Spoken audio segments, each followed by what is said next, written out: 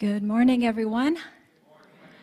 So glad to be here this morning. Glad you're here, and I hope that you're ready for God to move and God to speak to us. Amen.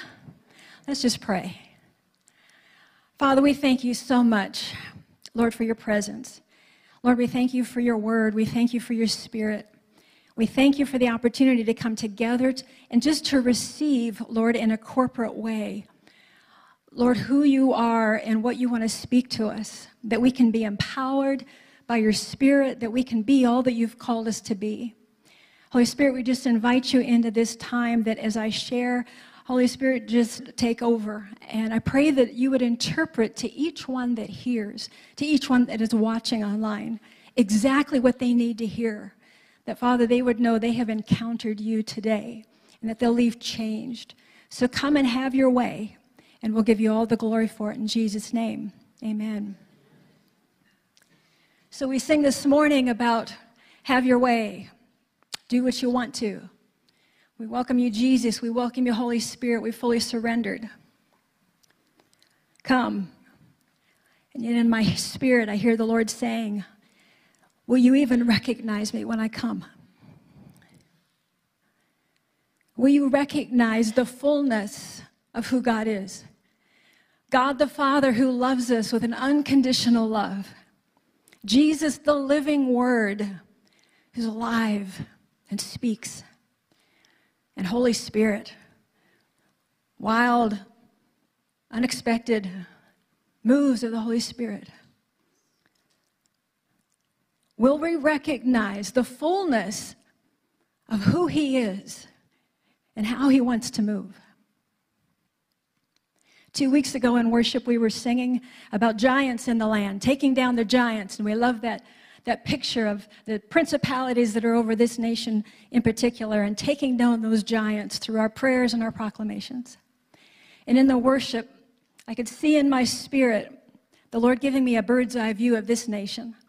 And on the East Coast, and I could see him looking out over the nation, the captain of the host looking above with the armies of heaven behind him, ready to come in and to fulfill all the cries and the intercession of the saints. And yet, as he was looking out at these giants, he was fixed on one giant in particular. And I asked, Lord, what is it?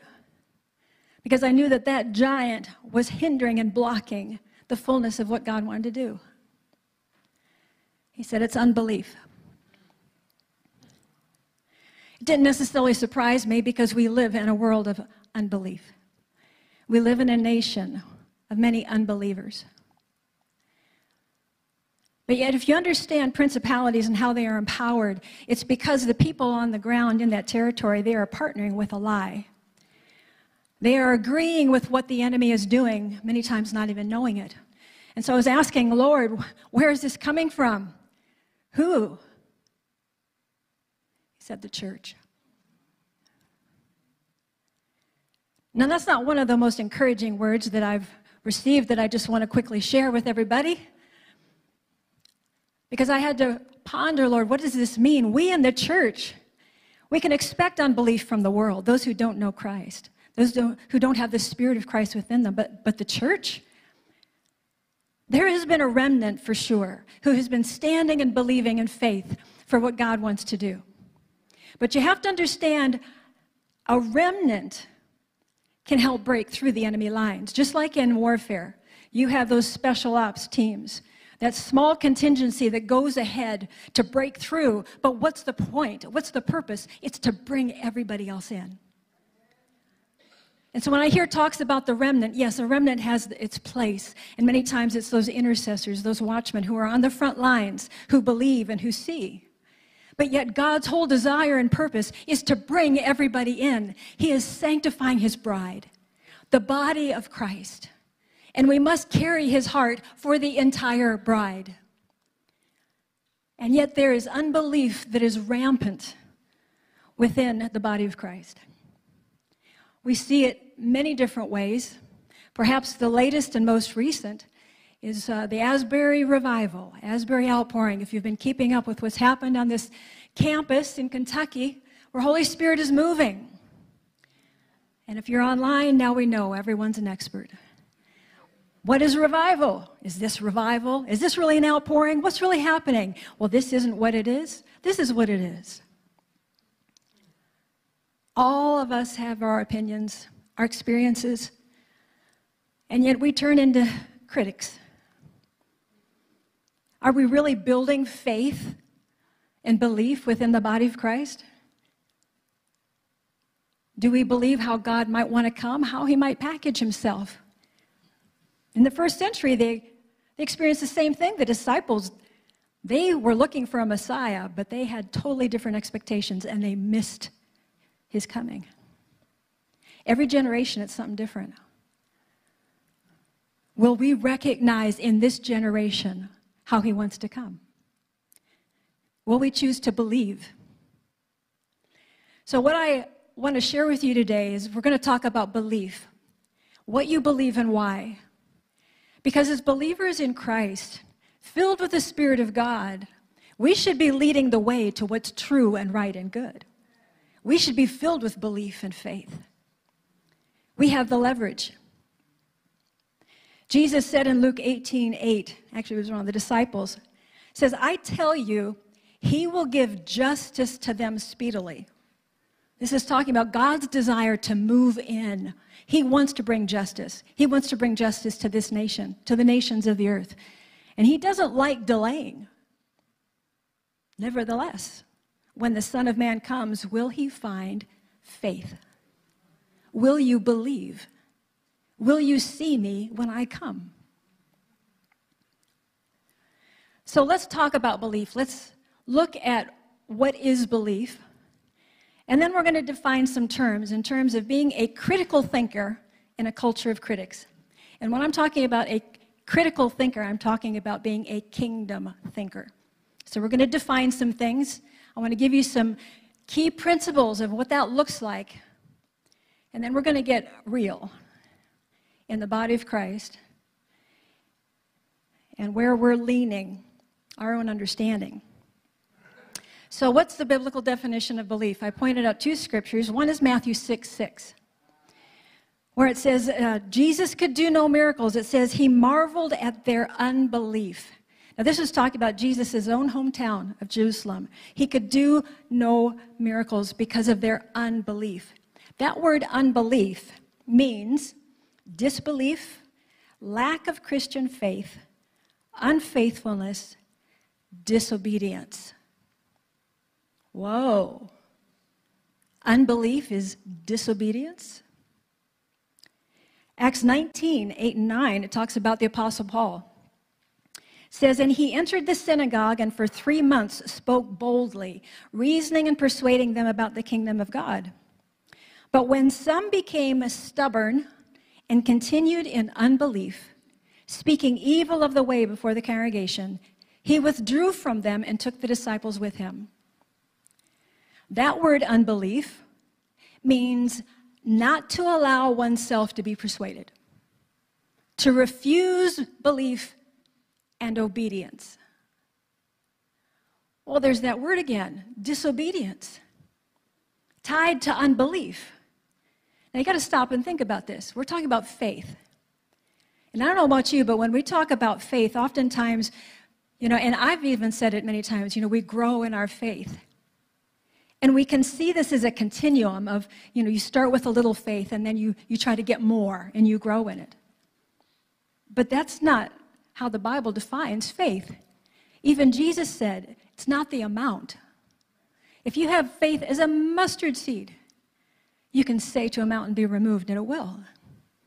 So it's not about the amount, how much you have. It's what you do with it. Because true faith always requires action. It always requires you to do something with it. And this is where we need to begin to think differently, even in how we want to grow in our faith. It's, Lord, what do you want me to do with it? Now, we actually practice this, at least I hope you do. We had this offering declaration today. Every time that you give a tithe and an offering, you are exercising faith, especially if you've got a small bank account and you've got bills due and you don't have the money. But because you believe what God says in His Word, you act on that faith and you say, God, no, I really do trust you. I don't just believe. No, I'm going to do something with it. And those of you who do that, I mean, we've countless testimonies of God always backing that up and providing, because he is the provider. He's a source. Same thing can happen with gifts of healing. Perhaps you've seen different ones who operate in gifts of healing. They'll pray for someone. Perhaps there was a pain in the neck, or they couldn't stand up, or something happened with their leg. And many times they'll say, okay, after they pray, now do something that you couldn't before. Why? That action signifies, I believe that God wants to heal me. And many times, sure enough, that's what brings the healing.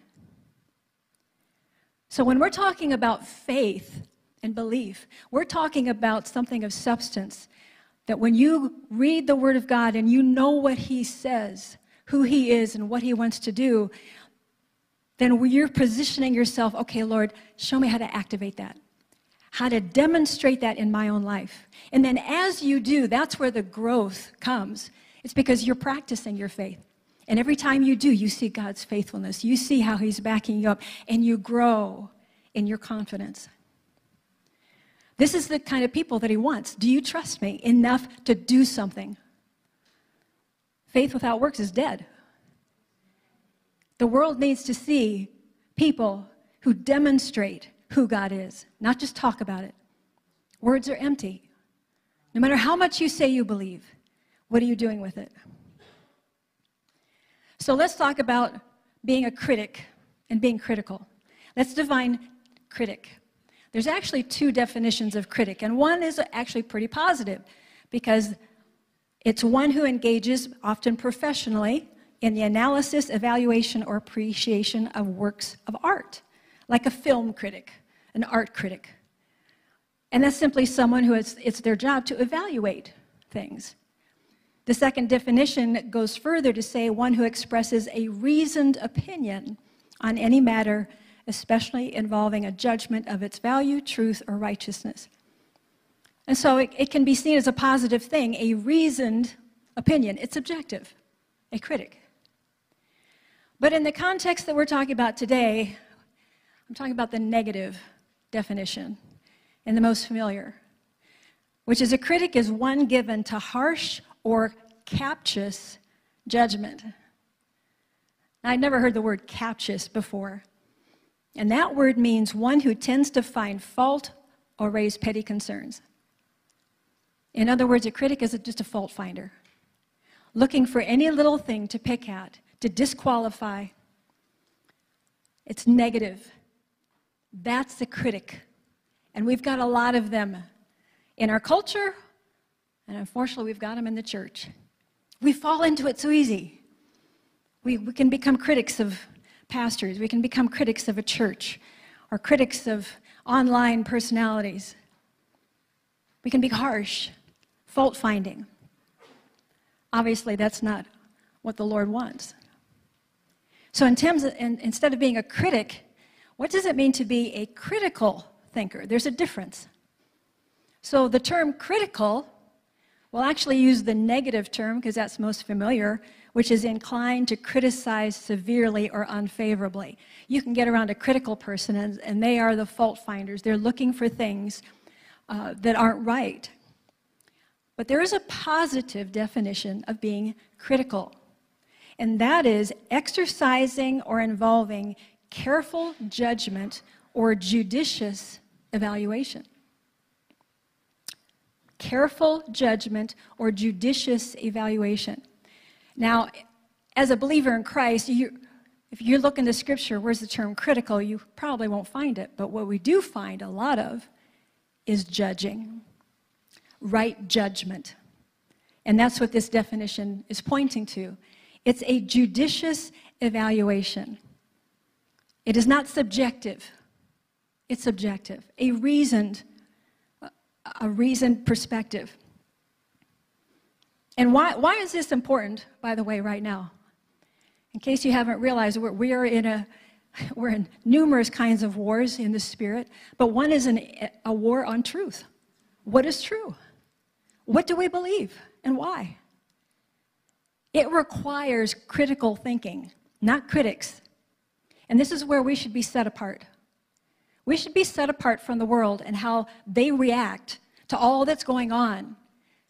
Because of the Spirit of God within us and the Word of God, we should be positioned to judge rightly. Because truth is not subjective, it's objective. Psalm 119, 160, the sum of your word is truth, and every one of your righteous rules endures forever. This is the power of God's word that we should be able to apply in all of these different areas. This is what it means to be a critical thinker, a kingdom thinker that sees a bigger picture than what others see, that we don't get so focused on the minute details that we don't like, but we're seeing, wait a minute, what is God's perspective? What is he doing here? How do we evaluate this rightly? So I want to share with you 7 keys to what that looks like, to judge rightly, to be a critical thinker, okay? The first one, very important, is to surrender your self-will. And just to determine, this is not about you. John 5:30, Jesus said, I can do nothing on my own. As I hear, I judge. And my judgment is just, because I seek not my own will, but the will of him who sent me.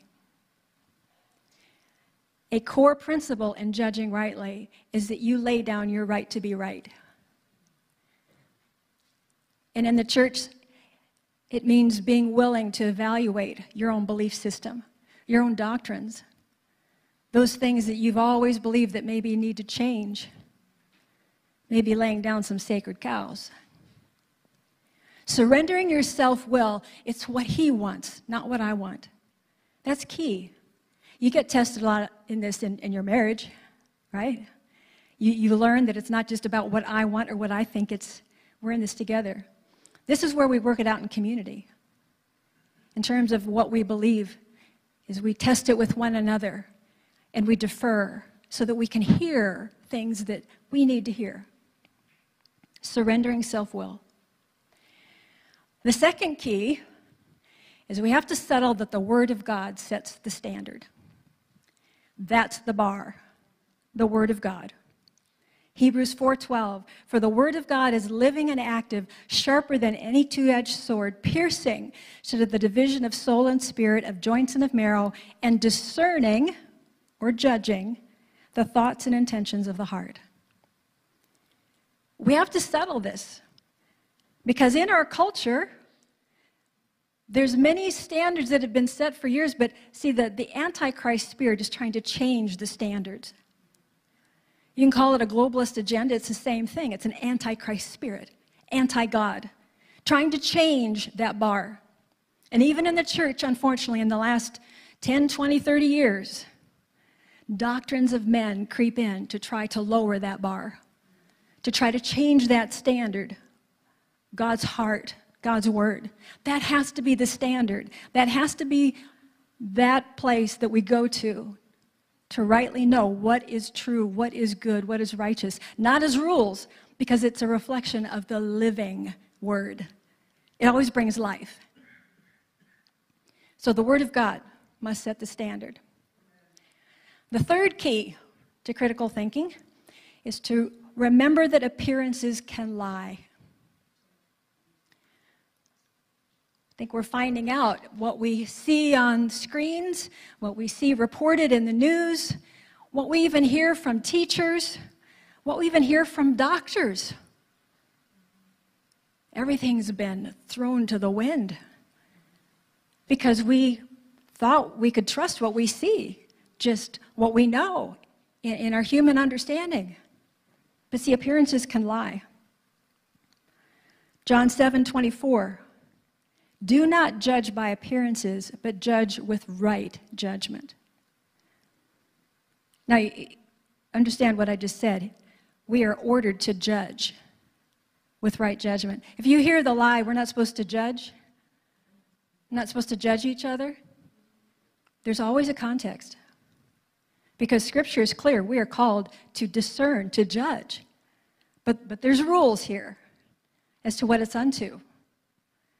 Right judgment, okay, is with the Father's heart, with the Spirit's understanding. And it's always redemptive and always brings life. But appearances can deceive. They can lie. So that's why we have to have eyes of the Spirit. The fourth key, hypocrisy deceives. Whoa. And this is Romans 2:1. Says, therefore you have no excuse, O man, every one of you who judges. Okay, now here he's saying, every one of you who judges, but why is this? For in passing judgment on another, you condemn yourself because you, the judge, practice the very same thing. So here again, the admonition is not to judge, no, but recognize that when you do, don't focus on the speck in someone else's eye when you have a log in your own. And we always have to be judging ourselves first. If you're going to judge, that's where it has to start. Lord, judge me. Evaluate my heart. Search me, O God, if there's anything in me. We have to start there. You know, years ago, when the Lord began to speak to me a lot about the religious spirit and free me from some things in my own life, I just began to recognize how much that religious spirit permeates us as a people. And we experienced it. I remember at that time, different ones coming through, even visiting Crossroads, and I began to see a pattern. And we would get, because it would happen numerous times, and I remember one couple in particular that came, and they were so excited about being here at Crossroads and the freedom of the Spirit, and they were just so in love with it, and you know, compared to our old pastor, who just, you know, things had to be a certain way, you know, and rigid, and, you know, just thank God that you're open to that.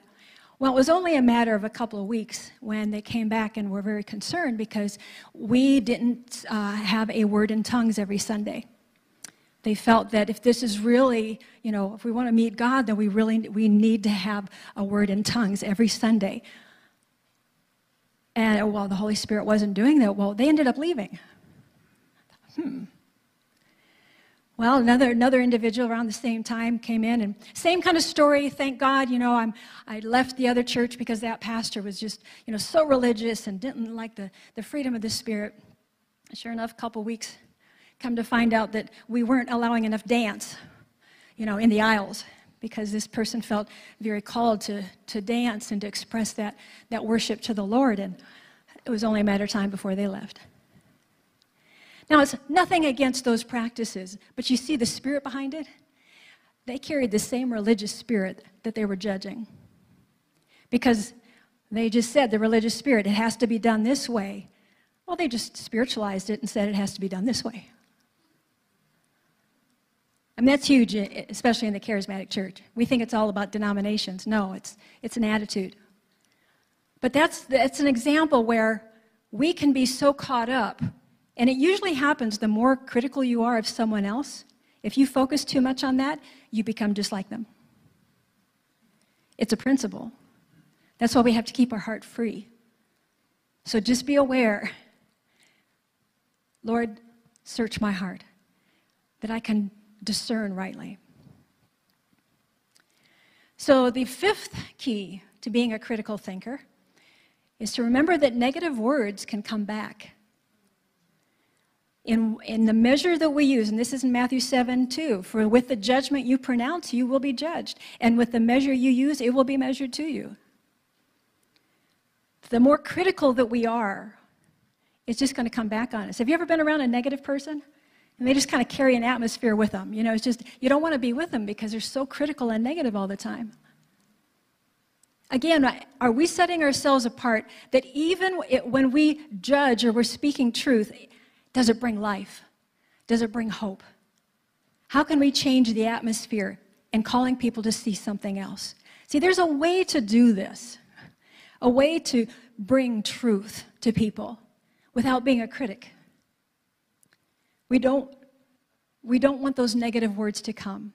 We want people to be drawn to the life giver.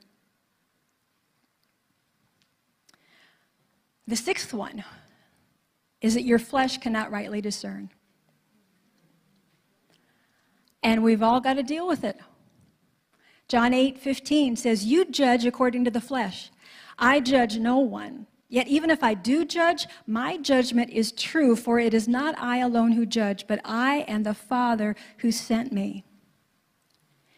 Now, when I'm talking about the flesh, I'm talking about your experiences, your learning or your knowledge up to that point, your family of origin, so many things that make you who you are. That's the flesh. It's not wrong necessarily.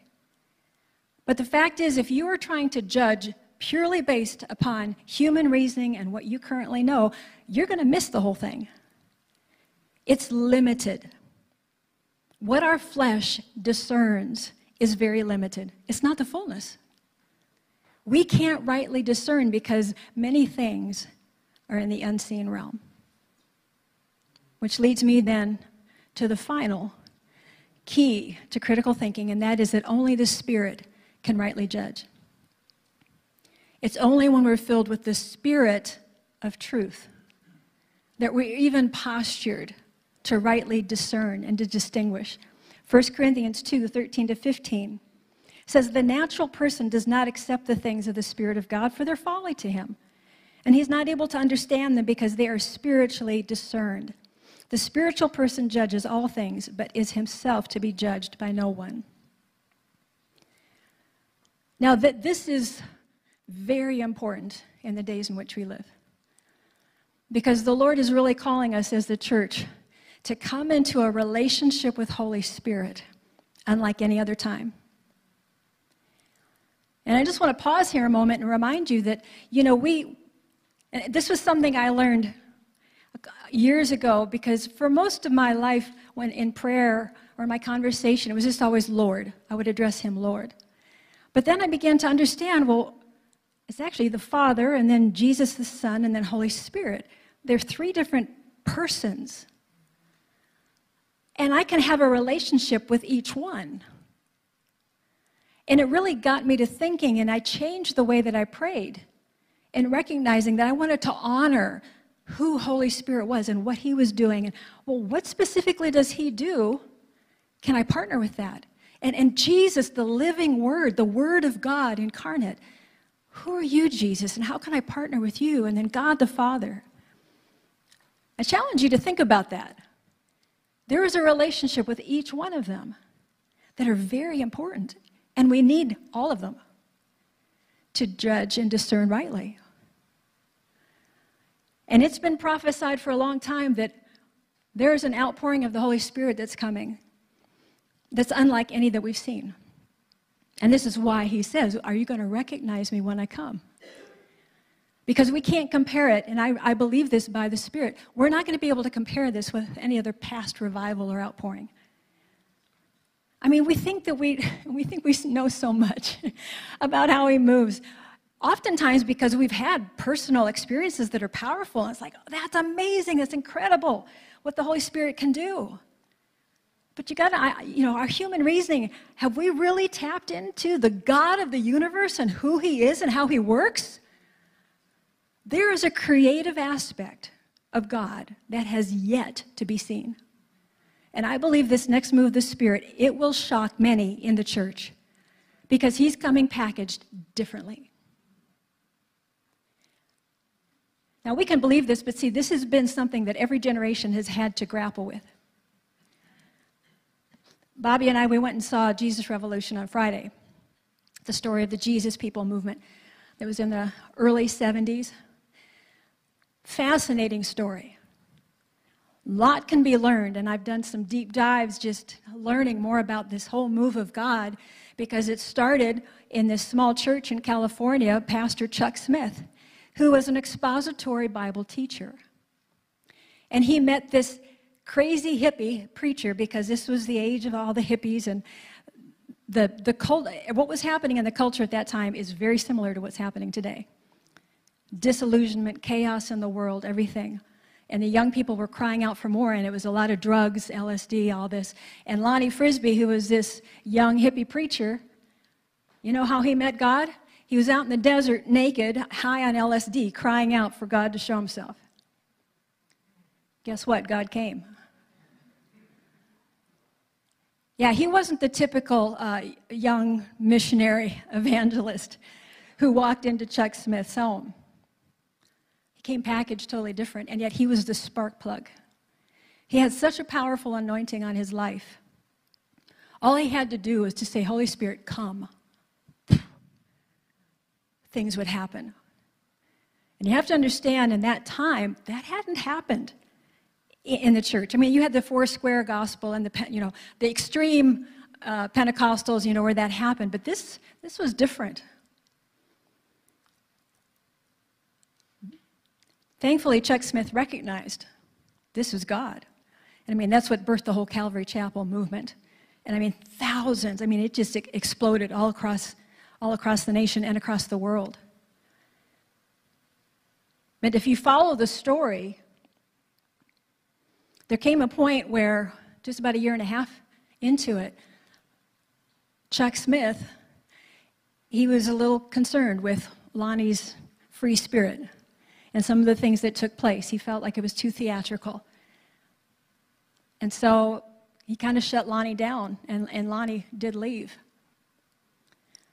And those who talk about it and who are there, they'll say that, Chuck Smith, a great Bible teacher, humble heart, pastoral, but he really focused heavy upon the Word. So Lonnie ended up going then he had some other experiences, and he ended up then meeting John Wimber, who at that time was pastoring a Calvary church, because they were multiplying all over. And John Wimber had heard about this young hippie preacher, and the Lord told him, you need to invite Lonnie to speak to your church. And John was really nervous. He fought with the Lord. He's like, are you kidding me? He's going to ruin my church. But long story short, you can find his testimony online. John says he invited Lonnie to come. It was on Mother's Day in the evening, that Sunday evening. And he said he made the worship go extra long and added extra announcements. It's like, okay, I'm going to do this. And he invited Lonnie to come up and share. And it was great. I mean, Lonnie, because he's a very charismatic individual, sharing scripture and different things. And so John was thinking, oh, good, okay, I'm good. This is good. Nothing to worry about. And then Lonnie stops and he says, everyone under 25, come forward. And John's thinking, well, that's most of my congregation. They all fill the altar, and then all of a sudden Lonnie says, Holy Spirit, come. Just like that, 300 of them fell down under the power of the Spirit. Totally wrecked for the next couple hours. And John will share, he was so mad. God, how could you do this? He really didn't know if it was of God. And it wasn't until the next morning where a fellow pastor called him, and he said, John, this is of God. And so he had to adjust. And so Lonnie came, and they partnered together, I think for a year, 2 years. And again, that's how Vineyard was started. Because what ended up happening is that in the Calvary movement, these pastors were seeing now what was happening at John's church, all this spiritual activity. I mean, miraculous signs and wonders followed Lonnie. And so they had a meeting of all the Calvary pastors. They invited Chuck Smith because he was a spiritual papa. And after they'd all shared, and this is from a first-hand testimony of someone that was there, they said, Chuck finally said, those who want to go with John, go over there. Those who want to come with me, come over here. And it shocked everybody. But he felt that that's what he had to do because he focused. He needed to stay scripture-based on the Word. And that's how Vineyard started. And of course, they exploded as well into a major movement. So this was 50 years ago, where Holy Spirit came in a way that was totally unexpected. And people didn't know what to do with it. They all tried to they all wanted to do the right thing. These are all people that love God. But yet, all the struggles. Now here we are 50 years later. Have we learned anything? We're all experts at what God does and how He does it. We have to really check inside our own hearts. God, what are you doing? And what I would propose to you is, this really is what I see. It's a battle between word and spirit. The word and spirit. Getting back to the fullness of who God is. This has been a clash within the body of Christ. There's a lot that, outside in terms of what's happening in the government realm, what's happening in the medical field, what's happening in education, all these things. Those are real battles that we need to be engaged in. But if we don't deal with some of these things in-house, we're not going to have any authority or any capability to speak into anything. Because we've got to judge rightly. We have to be critical in our thinking, not just emotionally react because of a negative experience from somewhere in our past. Let's face it, we've made a lot of mistakes in the church. The charismatic church, and the gifts of the Spirit, we've made a lot of mistakes. The evangelical made mistakes. Okay, what have we learned? We have an opportunity to change it. We have an opportunity to set another example of it coming together. Jesus said in John 4:23-24, "The hour is coming and now is here when the true worshipers will worship the Father in spirit and in truth, for the Father is seeking such people to worship him. God is spirit, and those who worship him must worship in spirit and truth." So let's just get personal a little bit, because this affects all of us. I've seen this, in my, especially online platforms, YouTube, for example, my video channels, I see people from all over the world who follow me, who comment and engage with what I put out. I've got Catholics that follow me. I've got New Agers. I've got new believers, non-believers, evangelicals. The whole gamut. And I see these patterns coming out, and all of them, the majority of them, are asking honest questions.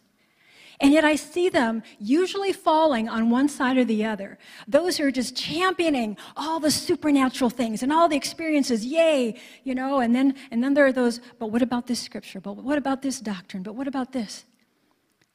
They're all honest observations and experiences, but yet it's like we're on two different sides of the fence.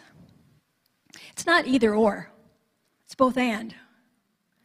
The fullness of who God is. So maybe, as I've been talking, which way do you lean? Word and spirit. For Bobby and I know I lean more towards the spirit. He leans more towards the word. But thank God we're together. I couldn't always say that. Because, when you're first starting in the things of the Spirit, the experience is amazing. The encounters, he's real, this power. And I would just want to focus on that, and here's the word over here. Okay, but now what does this mean? Where is this going? Where's this scripture? Just want to experience this. And yet we would be drawn together. And it's kind of funny because a common comment that I hear from followers, they say, "You're so balanced." I'm like, if you only knew, if you only knew what it has cost me to do this, because the Lord's just given me this love for the body of Christ, because I see both and I see those that have the spiritual experiences, and I'm like, because I've experienced some things that are crazy. But just focusing on that doesn't reach some of these who over here, they've never experienced that. They don't know how to access it. They end up feeling condemned. And then these over here, the word, I want to help them to have the Holy Spirit without all the negative baggage. And it really is kind of a continuum. Because the fact is, the Word of God, as I said, that's the standard. And the heart behind that is that you want to do things right. We want to have that bar set because it's for our good. Righteousness, peace, those things that are true and good. We want to honor the Word of God. And we need to be workmen who need not be ashamed. But depending on how far you lean in that, see, people who lean towards the Word, you tend to want to have proof. because you like to do your research, you like the details, you want to make sure it's right. But the more that you go over here and you try to make sure every T is crossed and every I is dotted, see, then you begin to be walking in unbelief of anything you can't see or prove. And that's where you veer into being a critic of anything over here that just looks emotional, that just looks like an experience. Where is it in the Word? But those in the Spirit can do the same thing. We value that encounter, that experience.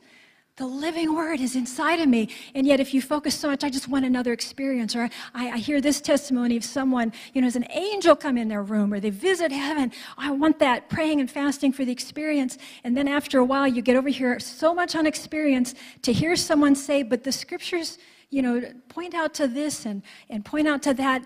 We can become cynical and say, you just have a religious spirit, when we need some of that foundation.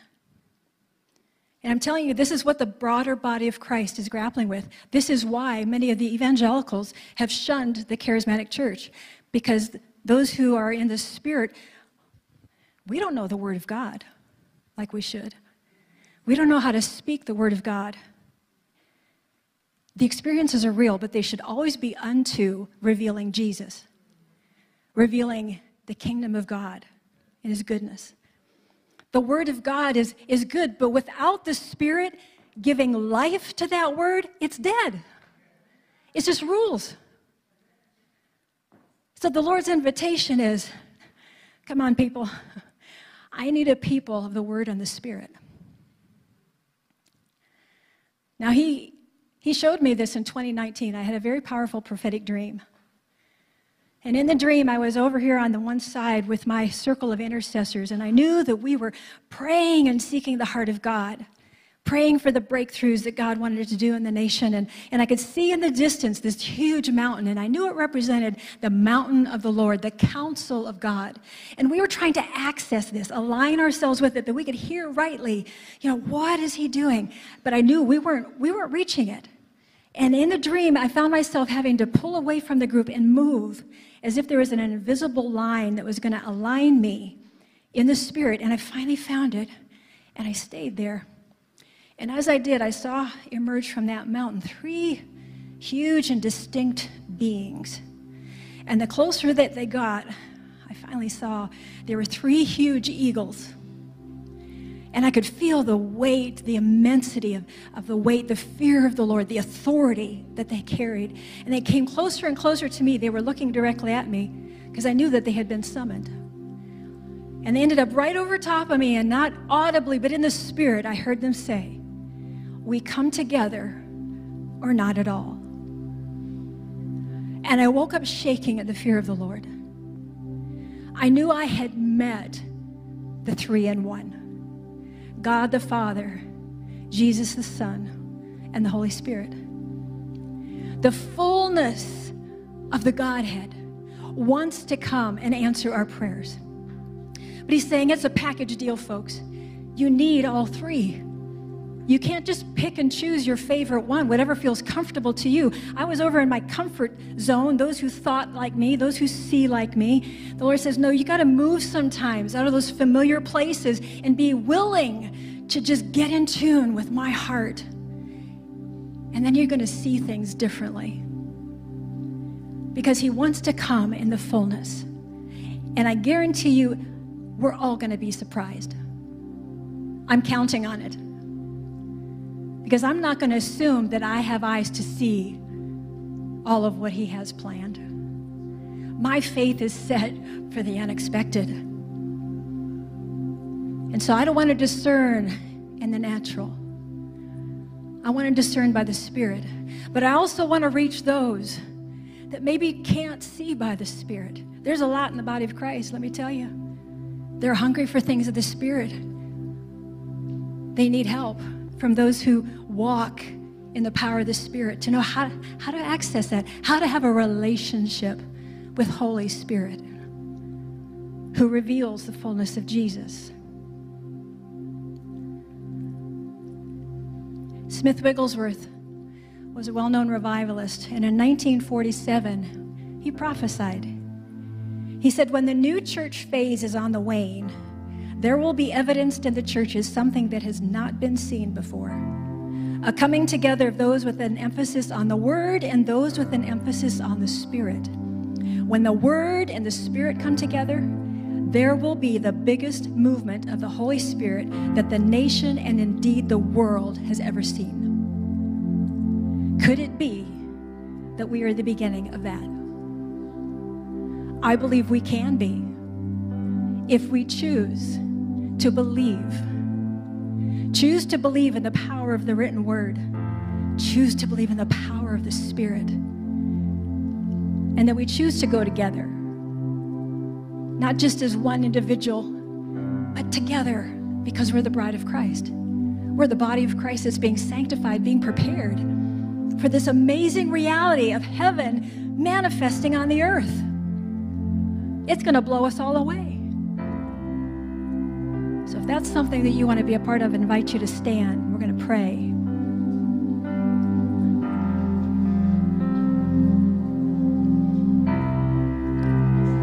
We want to prepare our hearts and our minds for what God wants to do and how He wants us to be a part of this. So, Father, we just thank you. Father, we thank you, first of all, for the living word, for Jesus. Jesus, we love you. Thank you for coming and showing yourself. Coming and giving life to the Word. You are the Word. And Lord, we want a relationship with you. Holy Spirit, thank you that you empower us. You enable us to even access the Father. And let me just say, because the Lord reminded me of this, the Holy Spirit always prepares the way for any move of God. We cannot come to the Father unless the Holy Spirit first draws us. So, if you are looking, regardless if you're looking for Jesus' return, you want Jesus to be seen, it must be by the power and presence of Holy Spirit. And if there's any way that the church, the body of Christ, collectively leans, it's probably leaning more towards the Word because of fear. So, Father, in Jesus' name, we would just break off that spirit of fear. And Lord, we ask for such a hunger for the fullness of who you are.